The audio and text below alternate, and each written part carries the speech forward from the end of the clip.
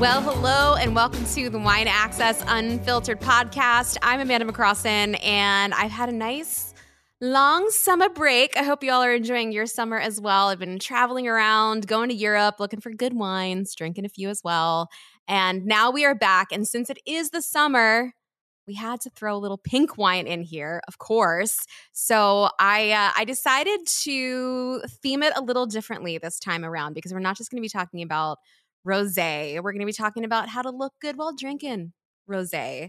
And I've got my friend and fellow TikToker, Christine Buzan, here to help me out, chat about the pink juice, and tell me how to look good and not like an idiot while I'm drinking it. Welcome to the show.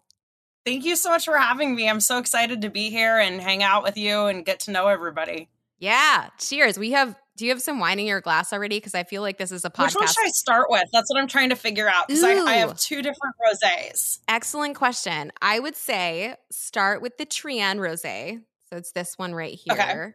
And for those of you who are part of the wine club and drinking with us at home, I would say if you don't have the Lorenza Rosé, which is the other, like, it's not in your shipment. Don't worry, you didn't miss a bottle. This is our just like fun secondary rosé. Open your Trian Rosé because I think this is a podcast that should feel relaxed and conversational and easy, just like our friend Rosé. Okay, so how much do I pour? It should be about like 4-ish ounces is a good amount. You don't want to over pour it because you definitely want rosé cold. Yes. But you don't want to under pour it because that's annoying. So I think 4 ounces, 3 to 4 ounces is good, which is like, depending on your glass, is going to sit at about a quarter of the way there. All right, let's cheers. All right. Cheers to rosé and cheers to summer, and here's to looking good while we do it. I should mention that Christine's whole Instagram, if you're wondering why we keep talking about looking good while drinking rosé, Christine's whole Instagram and TikTok presence is about how to look good in photos. In fact, that is your actual TikTok handle, is look good TikTok in photos. Name, yeah. Yes. And your whole thing is like posing and making yourself look good. And I love it. I stumbled upon it months ago and I was completely obsessed with it. And I love what you do. And I want to dive into more about what you do because you have a great story. You have a really, I took a little deep dive into your story. You have a really good story. So as we drink, we'll dive a little bit into that. But for those of you who are lovers of rosé, congrats to you. I did not always love rosé. I think I was like 24, 25 before I kind of started my love affair with it. And I'm not ashamed to admit that I am old enough to remember a time before rosé was cool. Cool. Yeah, definitely. When I moved to New York in 2015, rosé to me, like pink wine to me, I didn't even know what rosé was. Pink wine to me was like sweet, white Zinfandel, like it wasn't good. Like all I knew was like it was the sweet stuff in a box or some like giant bottle that was in a fridge somewhere. I'm curious if you've had a similar experience. Like what do you think about when you think of rosé?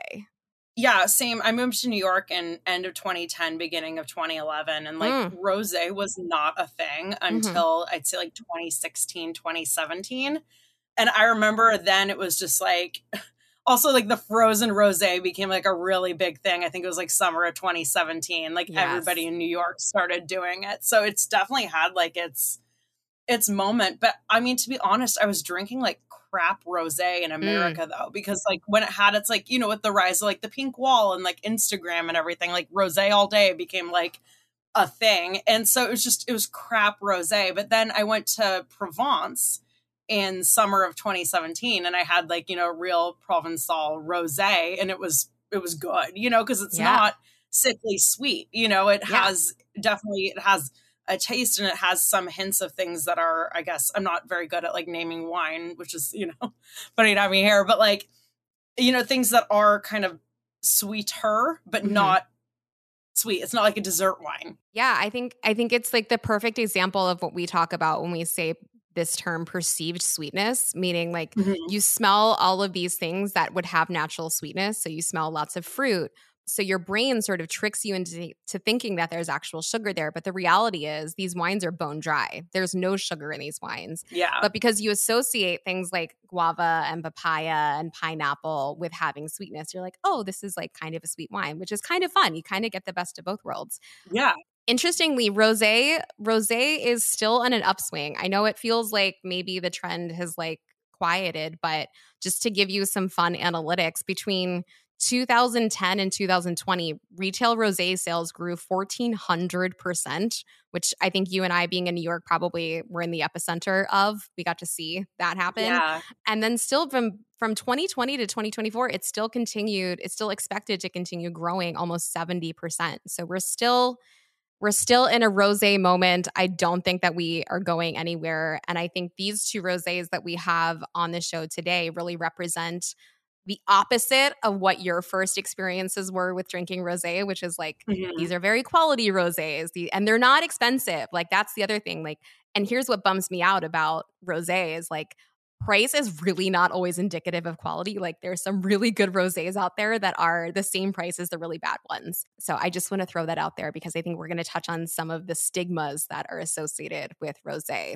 Yeah, and I think that's like the most challenging thing to navigate, you know, as kind of a wine outside, like a wine appreciator, but not aficionado, you know? It's just in terms of choosing, you know, I know that online it's nice because now there are so many sites that do have ratings and kind of like crowdsource information and reactions and suggestions, but there is definitely a barrier of entry to wine, especially with things like rosé. Yeah, it's an interesting take. I think you're right. I think rosé, because there also was such a big move to make rosé when that initial upswing in popularity happened. You know, it really just oversaturated the market. And so you had like a big pool of really good and bad. And I think you're spot on with saying, like, you know, wine sites and retail shops have done a really good job of trying to just be more selective. I mean, we're talking about two that are available on Wine Access, which is, you know,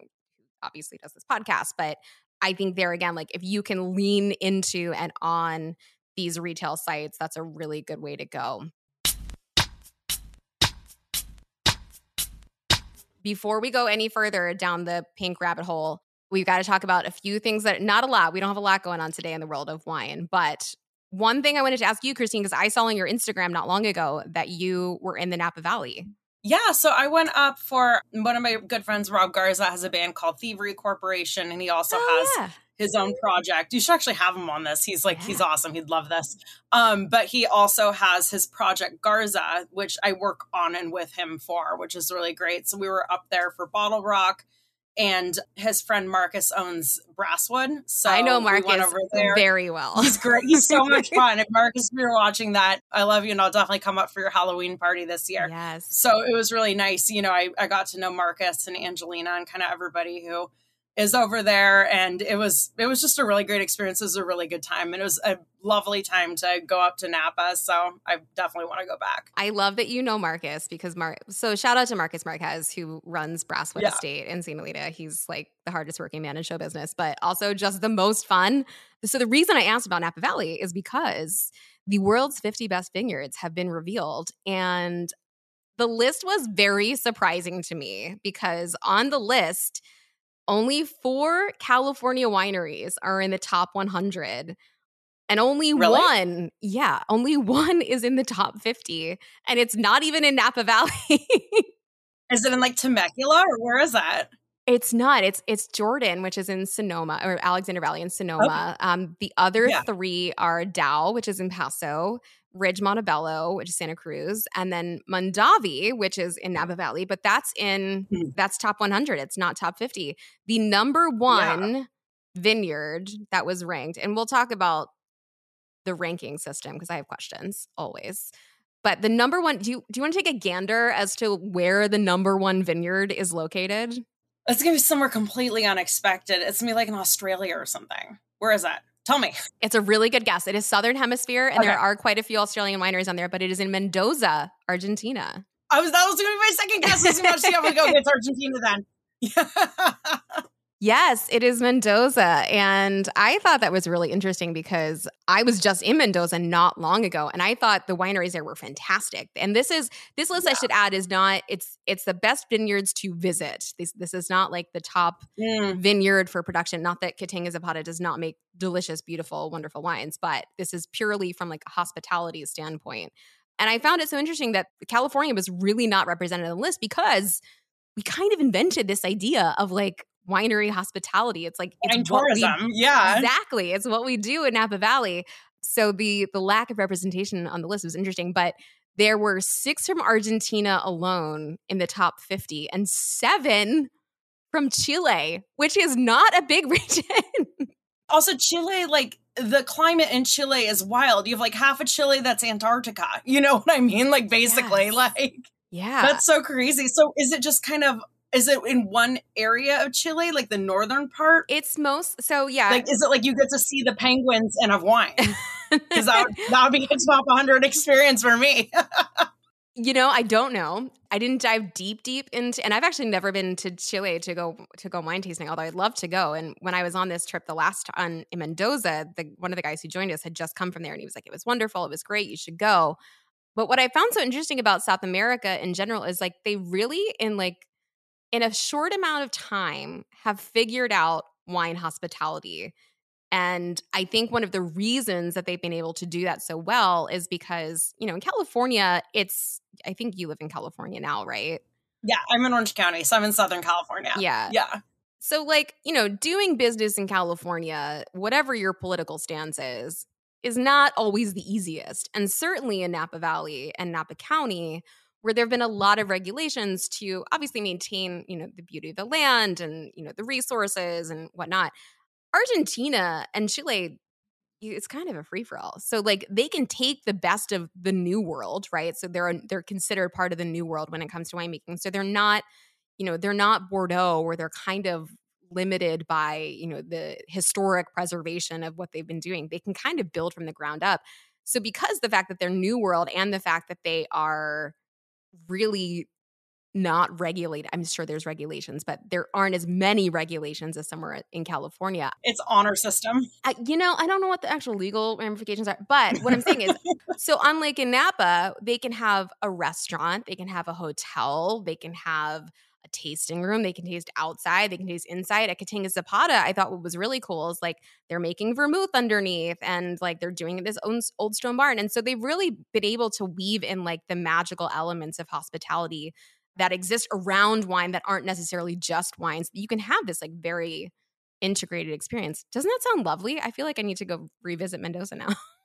Yeah, I'd love to go. That sounds amazing. And we actually did a whole show on Mendoza and I waxed poetic about it and I would happily go again. So I'm very happy for Mendoza's success on this list, which I will say, I did a little research on the list. When I went to the World's 50 Best Vineyards website, if you scroll all the way down, it does list their partners, and Wines of Mendoza is listed as a partner. I'm just saying, I'm not taking away from anyone. I'm sure there's separation between church and state, but one has to wonder, No, definitely. I mean, or just in terms of what they've been exposed to the most. They've visited there. Because I mean, I'd imagine it would be challenging to visit all the wineries in the world. I think it is challenging. And it does say in the voting thing that like it's broken up into region. I think there's like 22 different regions that the voting parties have to be, specialize in. So I don't know.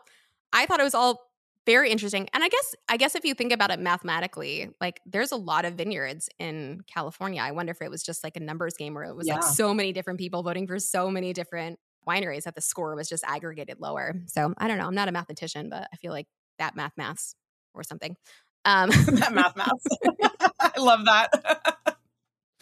All right. Don't make me do any more math in this podcast because I would like to get to my rosé very much. If you are loving this podcast and this is your jam and you like listening to people like Christine and I talk about where to visit, because I think it sounds like we're about to have a wine trip in our future. Yes. This is your moment to like, subscribe, and review. The review being the very key element to this. So take a little moment, tell us what you love about the show, give us a 5-star review. And if you're watching this on YouTube, go ahead and hit the thumbs up button and subscribe so that you know when we've got new videos out. I'm just saying, we have a good time and you should be a part of it. The other thing that you should be a part of is the wine club. So if you want to hang out and drink with us, which I highly recommend, you can join the Wine Access Unfiltered podcast. It's 4 bottles every 2 months, $120, including shipping, plus tax. And then you get 10% off all of your purchases on Wine Access. So you can hang out with us, you can drink the wine, and then you can order more wine after the fact if you really loved it. So those are my plugs. This is your podcast. We're going to get into the wine. So if you don't have it open already, grab that Domaine Trienne. It's the one with the cute little pig on it on the front and the screw top, and put it in a glass. Make sure it's cold, and we'll see you back here in just a second. All right, you crazy kids, we are back, and I've got rosé in my glass. Christine's got rosé in her glass. I think it's probably still the right amount. How you doing over there? You need a little more in your glass? I need to refill. I gulped it, so I'll just put a little bit more in there. It's highly gulpable. I will warn everyone. This is very good. This is one you're going to want multiple bottles of because it just goes down so quickly. So this is a sneaky little wine, and it's a sneaky little wine because, one, it goes down very easy, but also because this is a wine that is helmed by two of the most famous, sought-after wines in the world. Or I guess I should say the vintners who own said wineries in the world. So this is the 2022 Domaine Trienne. This is coming from Provence, and this is helmed by none other than Aubert de Villaine of Domaine de la Romanée-Conti, so DRC for short, for those of you who've heard of it. And then also by Jacques Sayce and his son, Jeremy Sayce, who are Domaine du Jacques. So this is a pretty rad project because these guys, literally Domaine du Jacques and Domaine de la Romanée-Conti, they are the two of the most sought after bottles of Burgundy in the world. They're crazy expensive, and they have this sneaky little rosé project that's like $20 from Provence. Like, who would have thought that like the producers of $3,000 bottles of wine would produce a $20 bottle of rosé? But hey, everybody's got to drink rosé, right? Because that's what they do in France. We love that. So this is going to be a blend of Cinsault, Grenache, Syrah, and Merlot. Mostly a classic blend. Actually, it is a very classic blend, except for the Merlot, which I recently learned is very widely planted in Provence. So like normally you would hear like Cinsault, Grenache, Syrah. You wouldn't hear the Merlot, but I think it's really interesting that they added in here. This is primarily Cinsault, and we love Cinsault. Cinsault is a delicious, delicious grape. It's a huge grape. It's actually one of the few grapes that can be consumed both as a table grape and a wine grape. The only problem is it's got seeds, so that's not so alluring for a lot of people, but it's delicious to eat. And they call it the workhorse of Provence because it does so much. It's like I said, it's a thin skin grape, very big berry, lots of juice. And so you have that juice to skin contact ratio that's really light to give it that really nice light color, light body, not too much tannin. And then of course, all of that great like sweet fruit profile in here. So what do you think? I mean, you've gulped a little bit of it, but yeah, I like it. So this is going to be a dumb question. Is the grape like a purple grape or a green grape? Only purple grapes make wine, right? Excellent question. Love it. We were starting on the right foot. Okay, so let's talk about rosé for a second, how you get there. So rosé is made from red grapes, and rosé can really be made in, I'm going to say 3 ways. We'll say 3 ways. The 2 primary ways are what's called direct press and saigné. So direct press is basically where they take the red grape, because you may not know this, all grape juice, with the exception of maybe 1% of varieties, all grape juice is clear. Yeah. It's not until you macerate it with the skins that it takes on that color. So instead of macerating it for long periods of time like they would for days and weeks to get that red color, they just let it sit with the skins for like a few hours. And that's how you get this really pretty, lovely pale pink color. So you're starting with red grapes. If you started with white grapes, you get an orange wine.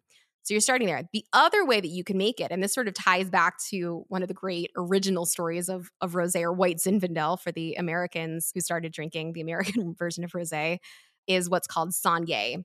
And saigné is significantly less prevalent. A lot of people don't make it this way because it's more expensive. But saigné is basically if you were to macerate the skins with the juice, you would have to wait to get all of that great color, right? So you'd be waiting. In order to concentrate that color to get it even darker, at the very beginning, you would bleed off some of that juice so that the ratio was lower. And so that juice that you would bleed off, saigné meaning to bleed, that's what you would be left with. And so that's where it ties back to how the Sutter Home White Zinfandel came to be, because back in the 1970s, Bob Trinchero decided to bleed off, and then he sold off that saigné juice in the tasting room. I think it was like 1 or 2 vintages later, he had a stuck fermentation, meaning not all the sugar converted to alcohol. And so he was left with this like slightly sweet wine, and people loved it. And that's how the Sutter Home White Zinfandel was created, was this sort of accidental Sangye sweet pink wine. And so when Americans think of rosé, or That's so used to think of funny. rosé, right? So it was totally Yeah. accidental. So that's Sangye. You really don't see it very much. The third way that you could make rosé, and you really only see this in Champagne because it's pretty much illegal anywhere else where there's legal regulations regarding wine, is the combination of red juice and white juice. So you only see that in Champagne, where they add a little bit of red to the white to get a pink, but you won't see that in Provence. You really don't see it in the United States anywhere unless it's like super, super cheap wine. You mentioned that you were in Provence, and I took a little mini deep dive on You went Google. way deep then. I did, and I saw that you worked for L'Occitane. I'm going to butcher this. L'Occitane. L'Occitane. Yeah. Is that when you were in Provence? Yeah, so it was when I worked for L'Occitane in Provence. So I was there from 2014 through end of 2017 is when I worked for them. So what were your first thoughts? What did you love Provence and like the whole vibe there? Because I feel like that brand really embodies that place. They do. They're an awesome brand, just in terms of sticking true to their ethos and what they believe in, and really kind of giving back to the community there still, as well as kind of like the community all over the world. You know, like my grandma was a fan of the brand. My mom was a fan of, so it's something that's just always been in my life, you know, always. So, you know, back in 2014, when I was looking for a job within digital marketing and I saw the job, I was like so excited, and it just kind of worked out. And you know, I mean, I loved working there. I went to Provence with them in 2017. I met the founder, and we kind of did like a week-long just, you know, experience. We stayed at Le Couvent de Minimes before. It's recently been renovated. I really want to go back. So, you know, they have like a Michelin star restaurant in there, and just, it was really cool, you know, seeing kind of, we went to the factory where everything's produced. We, you know, saw the lavender fields and everything. And it was a really great experience. Provence, by the way, is the epicenter for rosé. Like literally, like this is, if you trace the history of how rosé came to be all the way back to like hundreds and hundreds and hundreds of years ago, like it really did start in Marseille. I mean, it was like what everyone was drinking back. Tourists back in the 19th century were drinking rosé. Kids were drinking it. Parents were drinking it. And so it sort of like lends itself to this like very relaxed, like poolside, oceanside sort of vibe. But when you were there, like, did you notice how much you were drinking of it and what you were drinking it with? We drank it like for every meal except breakfast, basically. Exactly. Because the thing is, like, I'm not really that super into meat. Like, I like fish and I'll eat some chicken, but that's it. So, I mean, basically it was like vegetables, fish, and chicken is what I was eating. So, yeah, which is perfect with rosé. Yeah, some people were having lamb, and they do like a red with the lamb and stuff like that. But yeah, so I was eating more like kind of the like lighter meats and everything. Well, that makes sense. I mean, 90% of what Provence produces is rosé. They do produce a little bit of red wine, and it's quite good, but the food is light, it's airy, it's fresh, and it works so well with the wine. And whether you're eating it with food or whether you're just like drinking it with a side of sunshine, like whatever you choose is what you can and should do. And as you said, you basically drink it for every meal except for breakfast. It's just what literally except for breakfast. Yeah, it was great. Yeah, it was always there. There was always rosé on the table. Yeah. So. And I think what's interesting is like rosé in general, especially now, as we said, there's a huge swath of different types of rosés and styles of rosés and qualities of rosés. But what's so cool is, when you're talking about rosé, you can have all of these different experiences with lots of different types of food. I think for me, like as I smell this wine, it has that sort of like ocean spray, melon, guava. Like if you were to like sit by an ocean, like, on like a rocky beach somewhere and like have the sea spray come up with you and like have a fruit plate, like that's kind of what it would smell like. And, they can all smell really, really different, but they also like kind of, especially from Provence, all sort of have this similar vibe. With that in mind, not that I want to like make you chug, but we do have a second bottle of rosé that I think we should Yeah. call attention to, because especially if we're talking about, a little bit of the history of rosé. So obviously we talked about the fact that White Zinfandel was a thing in Napa Valley, and that was sort of our American first foray into it. But the reality is it actually stems long before that. So our first example of White Zinfandel actually was in Lodi in California, which is where the Lorenza rosé is from. And so there's two tie-ins to this podcast here that I just want to make mention of, because I love when I can find a good tie-in. So number one, look at this color, which is so beautiful and like so different and sort of like peach melba looking. It's really pretty. Smells good. Yeah. So I think 1869 is like the first time that we see White Zinfandel in Lodi, courtesy of the Cinsault grape, which is everywhere in Lodi. And there's still some like really old vines that you can see in Lodi that are from like the late 1800s. Really? Yeah, no, it's super. If you can get to Lodi, it's a That's really so cool cool. place. Yeah. I've never been there, no. They have these like super, super old vines. It's very cool. And one of the reasons is because a lot of the vines were own rooted. And so they didn't get destroyed because of phylloxera like a lot of the other ones did. So you can go see some pretty old vines up there. But this is Lorenzo, which is it's a mother-daughter wine. Mindy and Michelle, so Mindy Kearney and Michelle Uwe. And Michelle is a model. She is a full-time, like very professional, very well-respected model. And they do this on the side as like a mother-daughter gig. I love that. Yeah, isn't that fun? I was reading because I was like, how did she get her start? Meaning you. How did you get your start? Because what you do on TikTok is so interesting in that all of your videos basically give you tips on literally how to look good in photos, which seems like such a simple concept, except that when you watch the video, you're like, oh, there's so much that I've been doing wrong this entire time. And when I went back and I read through some of like your stories that you've told on the internet. The internet is a wild place. Yeah. Well, I saw that you were just like very observant when you were working as an assistant at these photo shoots, and you noticed how these models could just sort of like shift position and become these completely different people. And I was like, wow, like I don't know that I would have noticed that if I were at a photo shoot. Like I'm sure there's a lot going on, but like such an interesting thing for you to observe. And so I was curious, like, what was it about that struck you? And do you remember what that was like when it happened? I moved to New York in end of 2010, beginning of 2011, and I had an internship with Marie Claire. And I knew ever since I was like 13 years old, like I wanted to work in magazines. That's like what I wanted to do with my life. That's what I loved. Like I love fashion. I loved kind of more so than fashion itself, just how it's a reflection of what's like going on within our culture in general, that kind of thing. So I had my heart set on that. That was what I was going to do with my life. So I did it, my senior year of college. I was going to University of Washington in Seattle, and I'm like, okay, cool.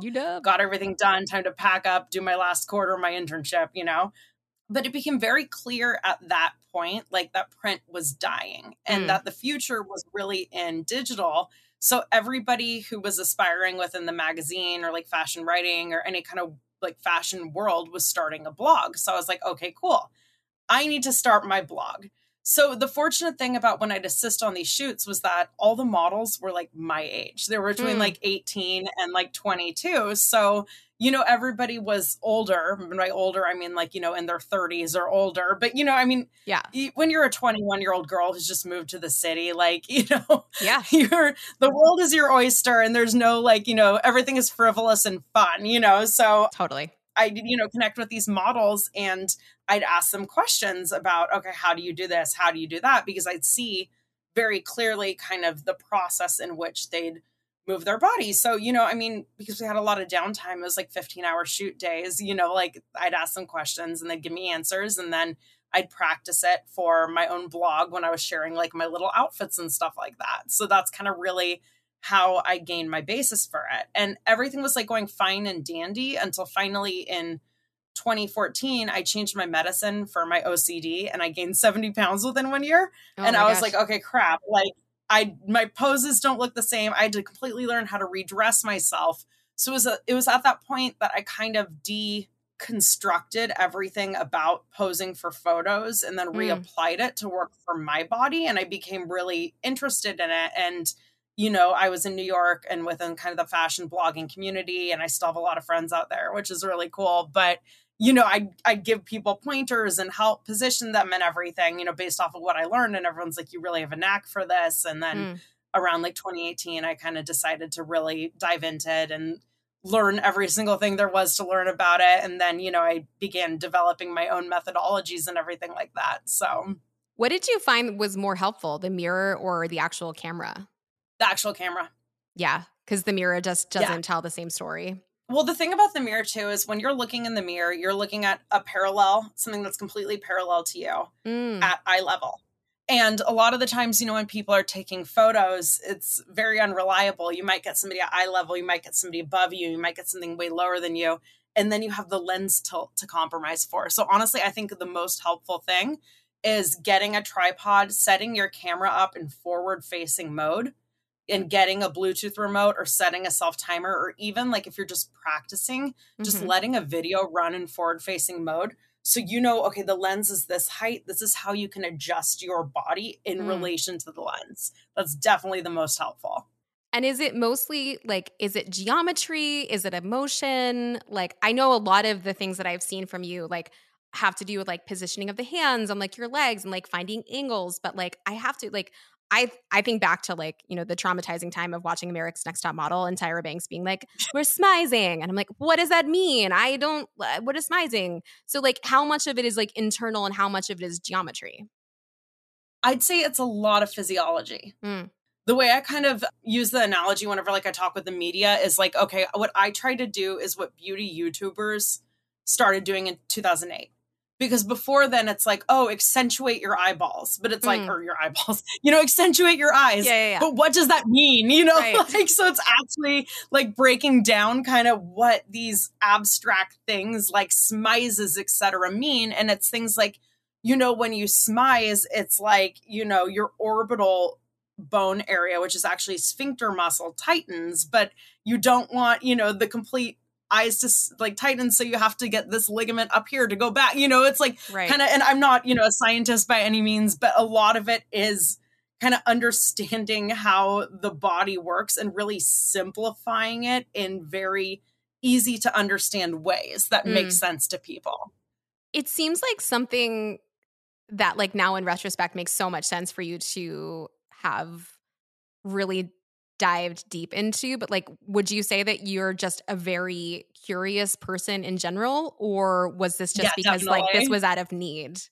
It was both. It's both out of need and it's out of curiosity and kind of like a weird, like obsession. Like I'm somebody who I have a very loud and like boisterous personality, but I'm also like a very introspective person. My father was a professor for 40 some odd years. So I kind of grew up just thinking, oh, well, my dad was a political science professor. Like you have one thing and that's kind of like your thing in life. It's not like, oh, I'm a sales manager and then I go home. It's like, oh no, like this is, Yeah. So I just always assumed that. And I've always loved photography my entire life. And it's something that, I studied a lot in high school and in college and everything like that, just for fun, just out of a love for it. But really, it came out of the necessity of kind of the experience that I had when I gained weight and I didn't know how to present myself. And I saw just how things were changing within the digital landscape, like more and more. If you're able to be like, oh, wow, photos are frivolous, it doesn't matter. That is an immense privilege.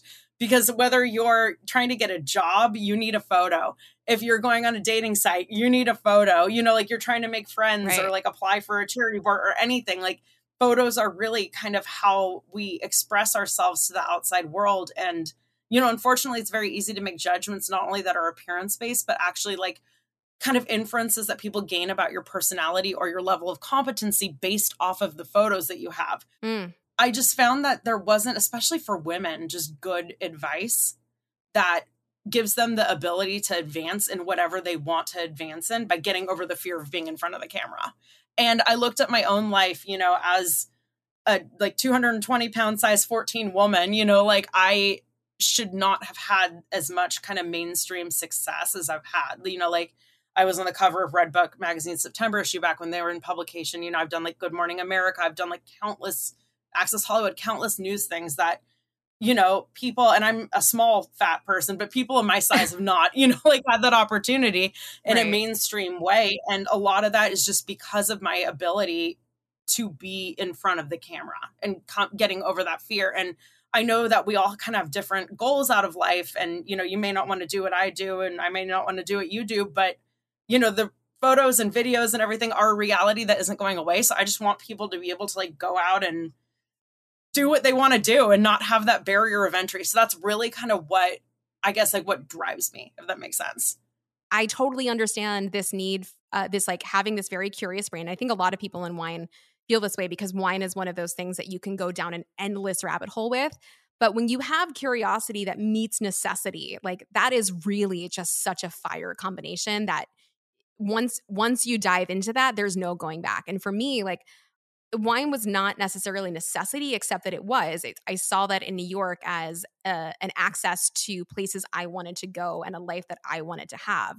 That is, yeah, that's so true. It's funny. I never thought of it that way. Well, and the other sort of like Venn diagram that I think that you're experiencing that I also experience is like, you know, you say that you have access and you've gotten things that maybe you shouldn't have gotten, right? You talk about the Red Book cover, which is amazing. And I went back and looked at it. I was like, that is so 2015 September issue. Like that is so cool. You look amazing on the cover, you know, being on Good Morning America. Like, you know, I think when we talk about these other Venn diagrams, like you have multiple niches that you've combined to make you one of one. And when I think about what I do, you know, I have a background in theater. I am in wine. I am female. I'm very curious. Like there's all these things that you know, when I think about the things that I've gotten to do, and I feel that sort of imposter level syndrome of, you know, am I worthy of getting these accolades? Am I worthy of doing these things? Like, shouldn't someone who's more expert level get to do these? I think about, you know, the fact that like the reality is this Venn diagram has come together to make me and you one of one. Like there's only one Christine Buzan. There's only one person who does what you do and who can do what they do. Because the reality is you've been doing this since 2012, right? 2010, yeah. 2010, yeah. Since I mean, 2010. like you've been doing this for a very long time. And I think it's interesting that people would probably call you an overnight success now. I'm sure a lot of, right? Do you get that a lot? You're like, oh, wow, you're doing so well. All the time. And yeah, and it's funny because like, it's odd, but it's the thing that's cool though about, I guess, the unique position you and I are in. And I think it's been longer than you think that we've been following each other on TikTok. I think I was at like 300K back when we first started following each other. Oh, wow. It was a while ago. It's interesting too, just being within the point in history we're at right now. And I hope anybody who's watching this knows, like, you can literally do whatever you want to do. Totally. I think when I think back on some of like, even some of the wines that we've had over the course of the show, and I think the Lorenza is a great example, right? Like this is a wine that was just a passion project for this mother and daughter like 20 years ago. And, you know, Michelle's a very successful model. Her mom was very successful in Napa Valley. And they took this fierce combination of two people who had very unique but complementary skill sets. And so instead of one person, they took, you know, multiple Venn diagrams and put them together to create this wine here. And I think, I don't know if you've tasted it yet, but like it's different. So good. The typeface too, for anyone at home, like the typeface is beautiful. It is beautiful. And then look at the typology on the back as well. Yeah, no, they're brilliant at branding. And I think like, again, when we think of these Venn diagrams, even with the Trienne Rosé, you know, like just the amazing things that happen in the world when we put these Venn diagrams together, when people are allowed to sort of step outside their comfort zone. You know, when two producers who make some of the most historic, important wines in Burgundy get to step outside of their comfort zone and make something completely different. And, you know, the fact that like it still kind of like remains under the radar, like nobody really knows that it's affiliated with Aubert de Villaine and Jacques and Jeremy Sayce, but like here we are. But I think, you know, to go back to this wine a little bit, like two completely different rosés made from essentially the same grapes, right? The only real difference being the fact that like it's mostly Cinsault in the Trienne and then mostly Carignan in the Lorenza. You know, you've got the addition of Merlot, but like even like the color, the style, like I don't know if you've noticed the texture of these wines. Like texture for me is one of those things that we don't talk about enough outside of the trade world, in the consumer world, but texture is so important to me when I'm tasting a wine. And so like texturally, these are very different in that you get more of this like angular profile. Like it stands very upright. It feels very, you know, it feels very statuesque in some ways, like, you know, relaxed, but like almost if you looked at like Michelle in a photo, like she's very statuesque and very angular, but she has a relaxed nature to her. And so like that's what this wine sort of reminds me of. It's just this like, you know, very tall, beautiful woman that's like would pose in the way that you would tell me to pose, but I probably could never pull off, and she makes it look so easy. But like this like very relaxed but like angular nature is like sort of where I'm at with this wine. Kind of like the Giselle Bundchen. I feel like Giselle Bundchen is like the queen of Exactly. angular, relaxed posing. You know what you should do? Tell me. You should do TikToks on like the characters of Friends if they were rosés. Yes. I'd say almost this one's like a Monica. Like this is the Lorenza's the Monica. Lorenza's a Monica. Yeah, I could see that. It's a little more uptight and yeah. Yeah, in a good way. This one, like, this isn't a Phoebe. I'd say, like, I feel like it's a Ross. Like, it's kind of it's a sneak, like, you know how, like, Ross was, like, funny in, like weird, sneaky ways? You know, and he, like, every now and then he would be kind of, like, cheeky. Yeah, he was, like, very, like, this is a serious wine, right? Like, the two serious guys make this wine. But, like, it's kind of cheeky and funny. Like, he was the paleontologist who just, like, had some great one-liners that you were like, wait, I didn't know you, like, had personality in there. Yeah. That's totally this wine. Yeah, but also, like, if you're in a crisis, you're going to want Ross to help you. I feel like this is almost like there's something kind of more comforting about this wine in a way. Well you know, played. like. Well played. Yes, I definitely want Ross over Monica in a crisis. Also, I love that they're brother and sister. Definitely want Ross in a crisis. And like, you know, I'll be there for you. So I feel like the Trienne, like, you know, obviously that's going to like, has the pedigree, but I feel like the Lorenza is kind of more a unique, it's just different, you know?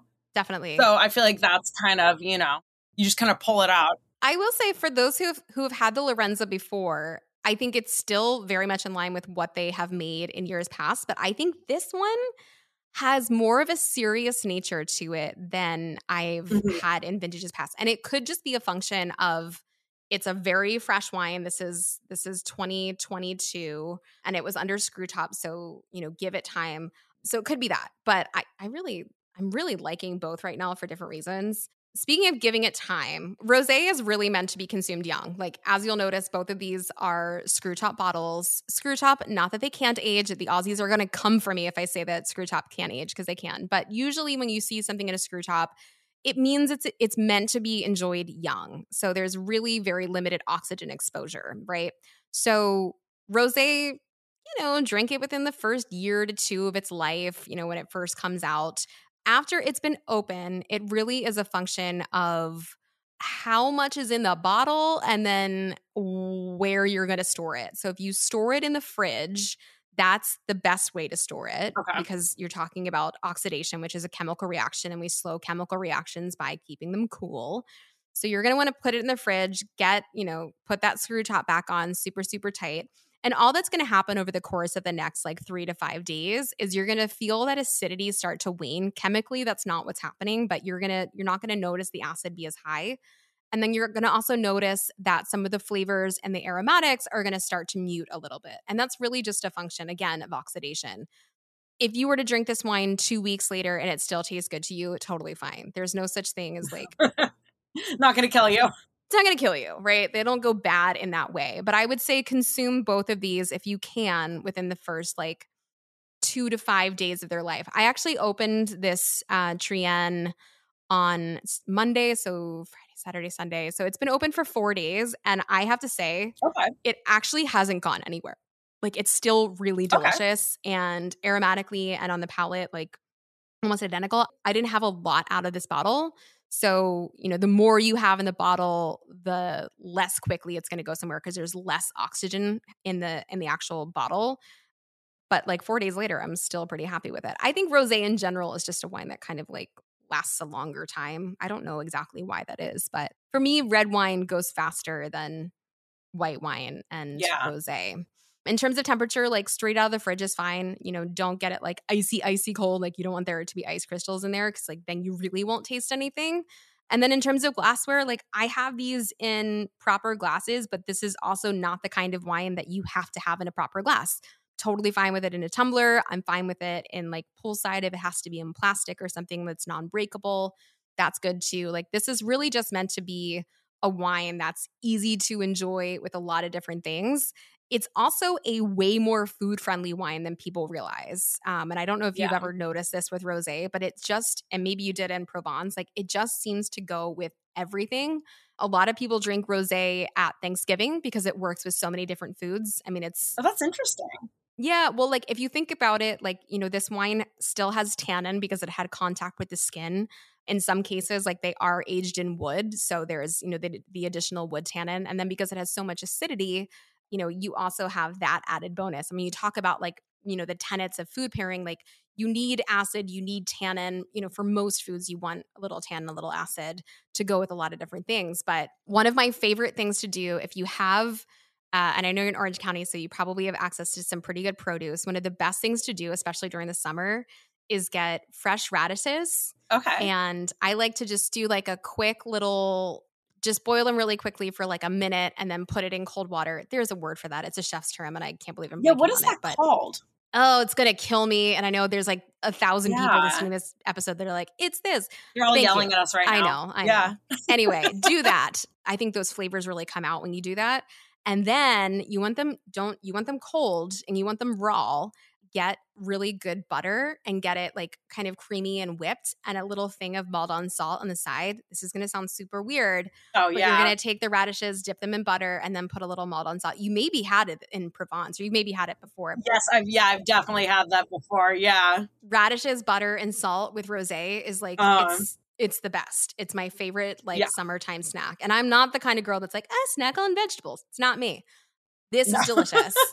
I'm here for it. No, it is fun. Yes, I've had it before. My sister actually loves it. So the other thing that Jeremy Sace said that he really loves with their rosé, which is the Trian Rosé, is salted Marcona almonds. Interesting. I've never personally had them. What's a Marcona almond? Is that? It's like the ones you would get at Trader Joe's. So it's the ones that are like, it's the ones that are like, they're kind of flat and oil. They usually have like oil and salt on them. Like sometimes you can get them with like rosemary.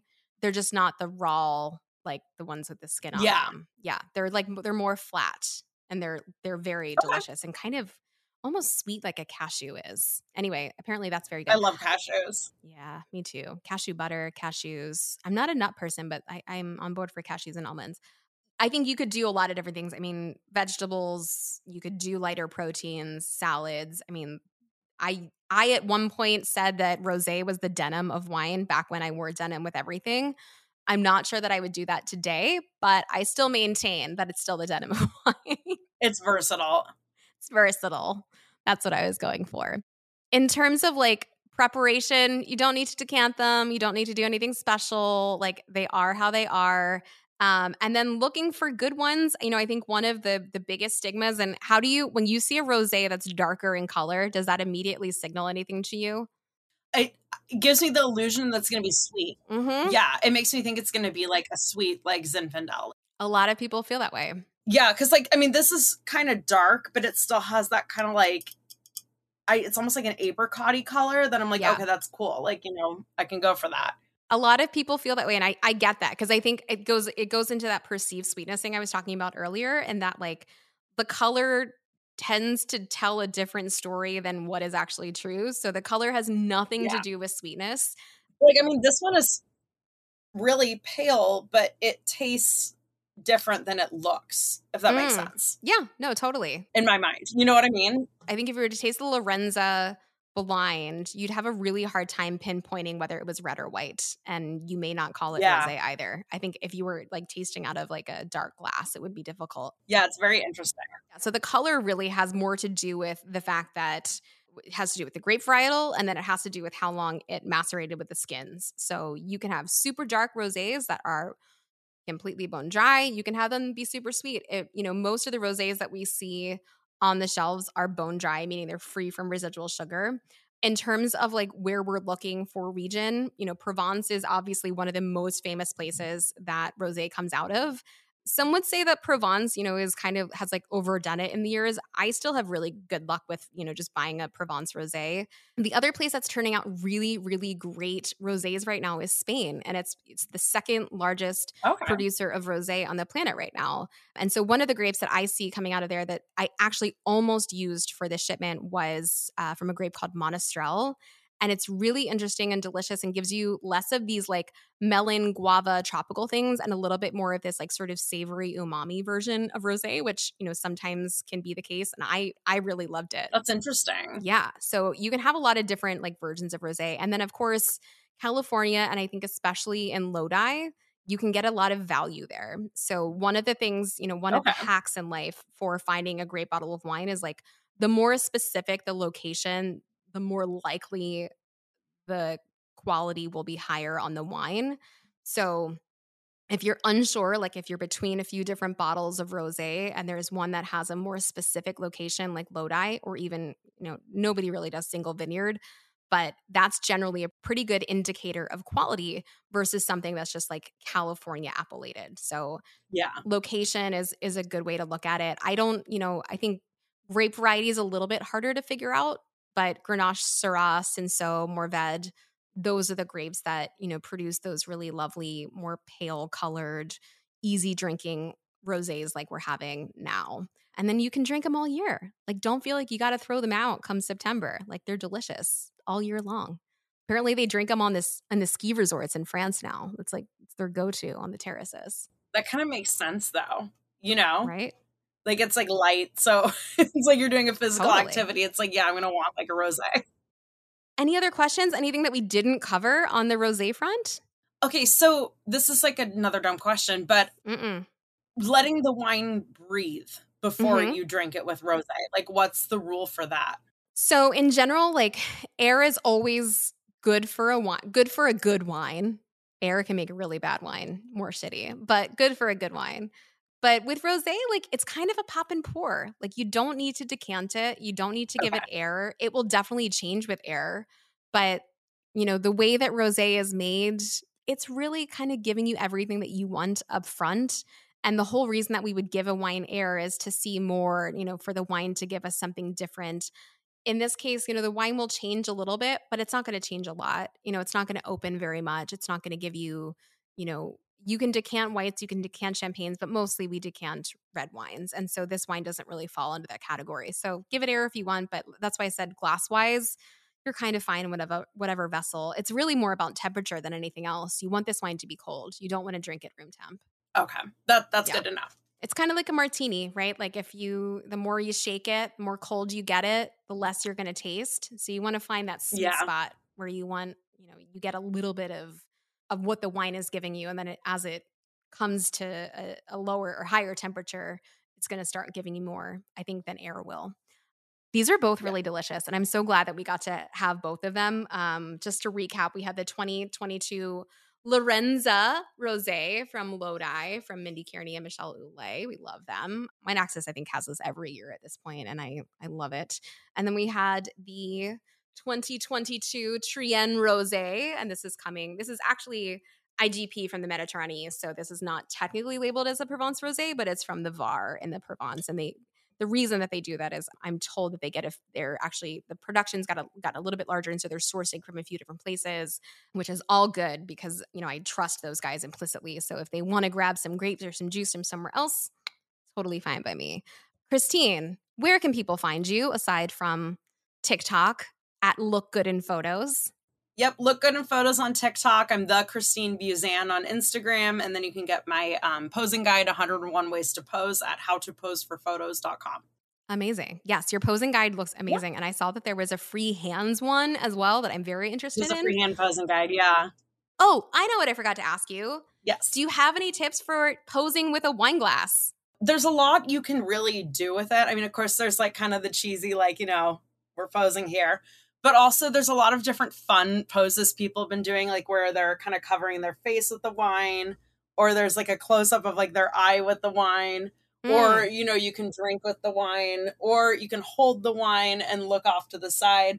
I think the main thing is going to be, being mindful of your camera placement. And if you're sitting at a table, you just don't want too much of the table in the foreground. So you can either crop that out.